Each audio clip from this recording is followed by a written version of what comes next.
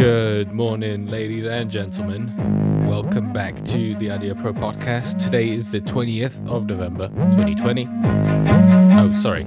Today is the 24th of November, but it is the 20th day of lockdown. Got that bit mixed up. Which means there's only 8 days left of lockdown. So just over a week and you can get back to the gym. You can go back out with your mates and you can get back to normal. Hopefully, you still got the masks thing, but that's wonderful news. So the lockdown was 28 days, and today's day 20, which means 8 days. That's not too bad. The whole thing sucks. Don't get me wrong, but we're getting closer day by day. Right. So let's get right into the news. So today we have some sort of headlines out of the United States with Donald Trump tells government to cooperate with Biden transition. So in a tweet yesterday, Trump basically recommended to the government to allow Biden to use the transition teams to help him prepare to assume office. However, he did not concede the election yet. He is still determined and looking to challenge some of the results that are coming out of a couple of swing states through lawsuits. So we're waiting on to see how that goes on. As for some news out of Asia, so Hong Kong. So Britain warns on future of UK judges in Hong Kong. So this spells trouble for the rule of law in Hong Kong as the Chinese government, as the Communist Party in China encroaches on Hong Kong's sovereignty. So this is some bad news for Hong Kong, really. For those of you who don't know, so Hong Kong was a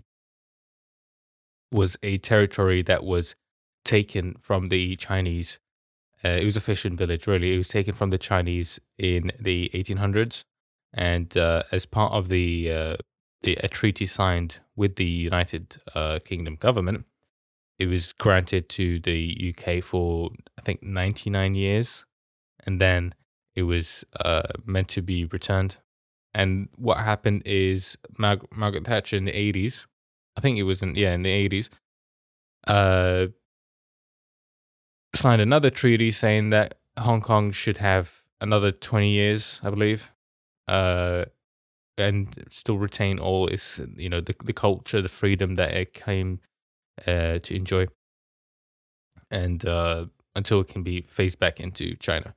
And China is adopted the One China, Two Systems policy, which means that, mainland China, so still communism, no freedom, economic restrictions still apply within the country but of mainland China, but Hong Kong would still remain autonomous for the most part, which means freedom of speech, freedom of assembly, and a free economy. In fact, Hong Kong, until very recently, I believe, was the freest economy in the world, which means the ease of doing business was something that differentiated it from other countries. But now that is obviously the huge protests last year after the extradition bill, but that's a whole nother episode. I'll be happy to make an episode discussing that, actually. So maybe that could be something to look for in the future. As some domestic news, so UK telecoms groups face huge fines for Huawei breaches. So government adds installation ban on top of existing plan to phase out Chinese company. So the fine, they risk a fine of up to £100,000 a day if they do not comply with rules aimed at phasing out Huawei equipment from the company's 5G network. So this is a new law being drafted in the House of Commons and House of Lords in Parliament today. And yesterday, and this really creates a threat. Well, not a threat. It's just a financial incentive, just a financial penalty for not following the rules, which means getting rid of the Huawei equipment from the infrastructure. So, all right, that's it. Going to be for the news today. But let's take a look at the weather today. So today is going to be mostly cloudy throughout the day.